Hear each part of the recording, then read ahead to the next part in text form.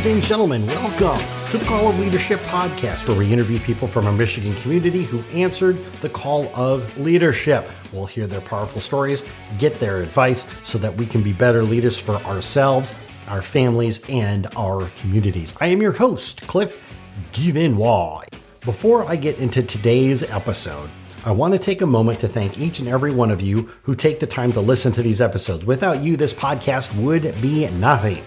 But for those of you that take the time to write in, to leave reviews, you have my heartfelt thanks. Today, I will be flying solo behind the microphone, and from time to time, I'm going to do this. Share comments, reviews, and emails that people are sending in. Also, I'll be sharing with you some thoughts and ideas that have been laid upon my heart.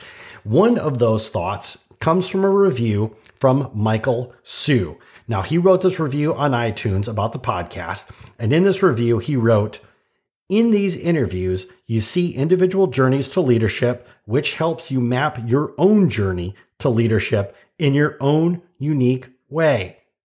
He goes on to write, "We are all placed on this earth to shine our light, and we do that by being the unique leaders we are meant to be. Thank you, Cliff, for this podcast." Well, thank you, Michael, for taking the time to write that review. I really do appreciate it.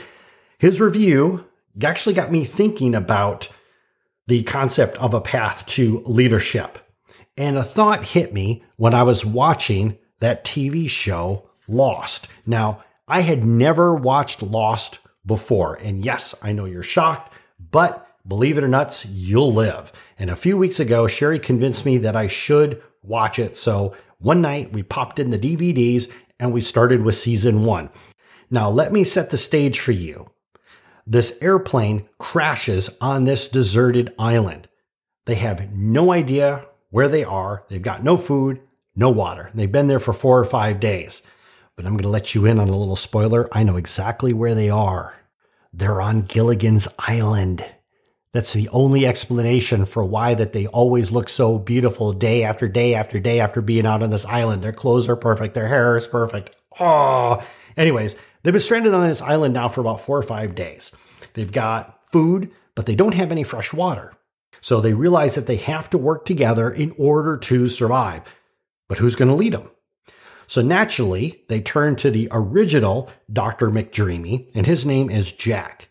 Now, throughout these episodes, he's been kind of acting like a natural leader anyways. But when they turn to him and say, "We want you to be our leader," he actually turns them down. Earlier in that episode, he saw this ghostly figure of his dead father on the beach. And every time he tried to chase this apparition, the ghost would lead him into the jungle. But now, for some reason, in the middle of this crisis moment, Jack turns down that chance to be a leader, and he decides instead to chase the ghost of his father into the jungle. Now, as they're showing cuts of him running through the jungle trying to catch his dad, they have these series of flashbacks to the relationship of his father that happened maybe 6 months or a year prior. We don't really know. But somehow or another, he manages to work things out with his dad.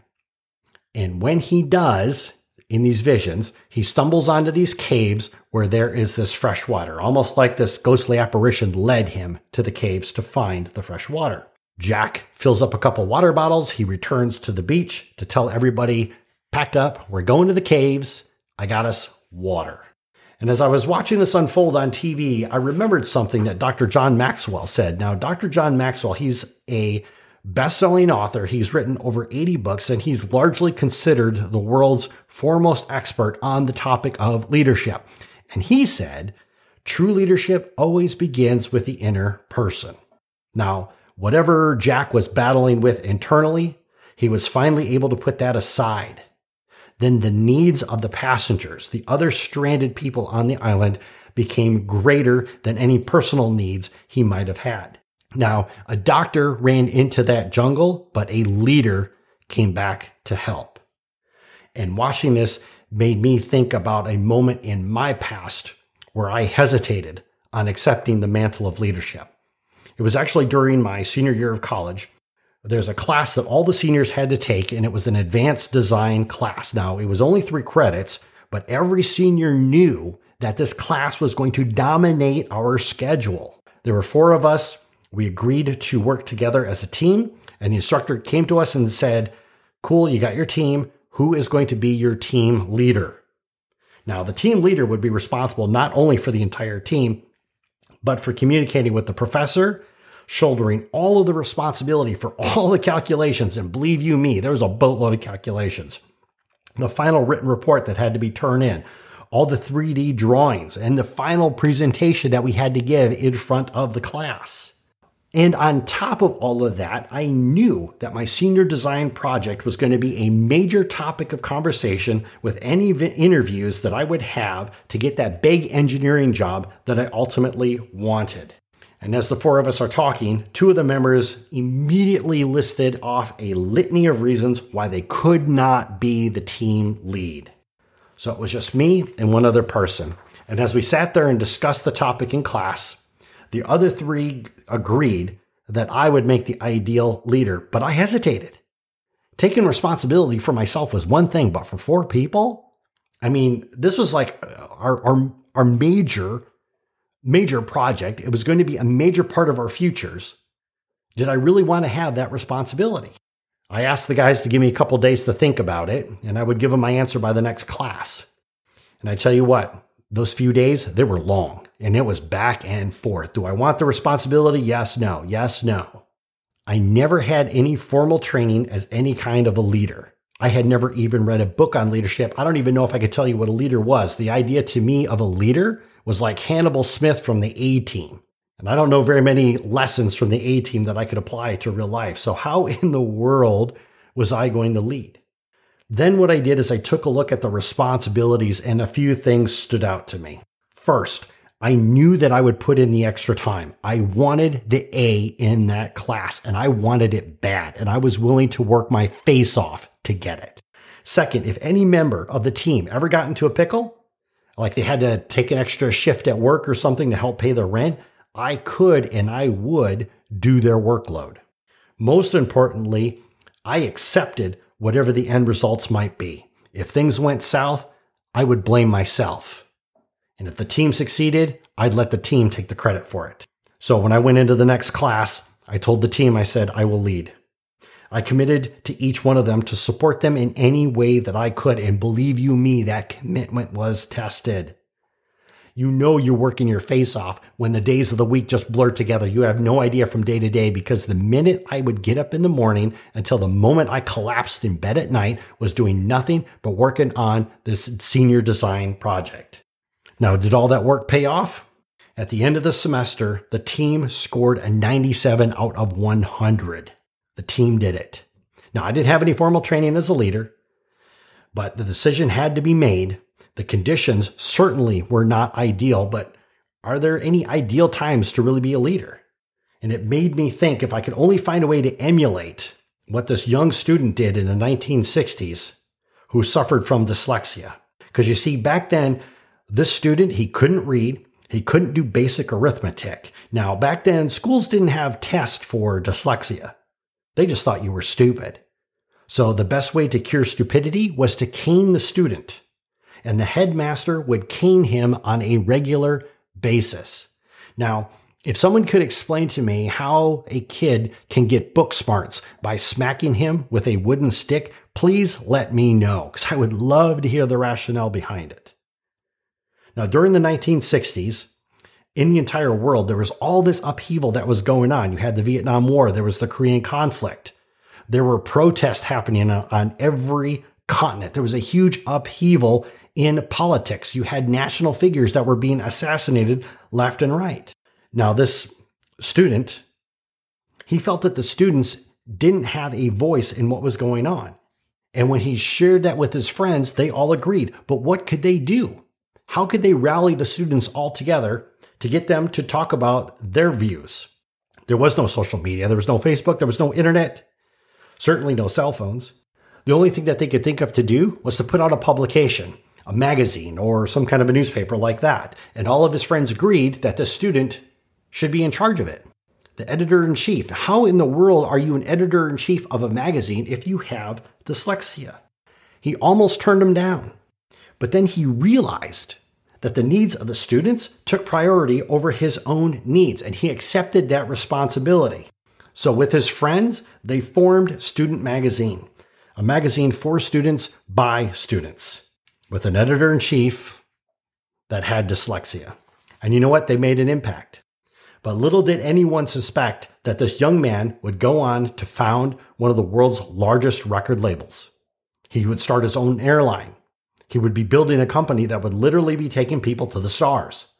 That young man was Sir Richard Branson, founder of Virgin Records, Virgin Airlines, the head of the Virgin Galactic, as well as the entire Virgin Group.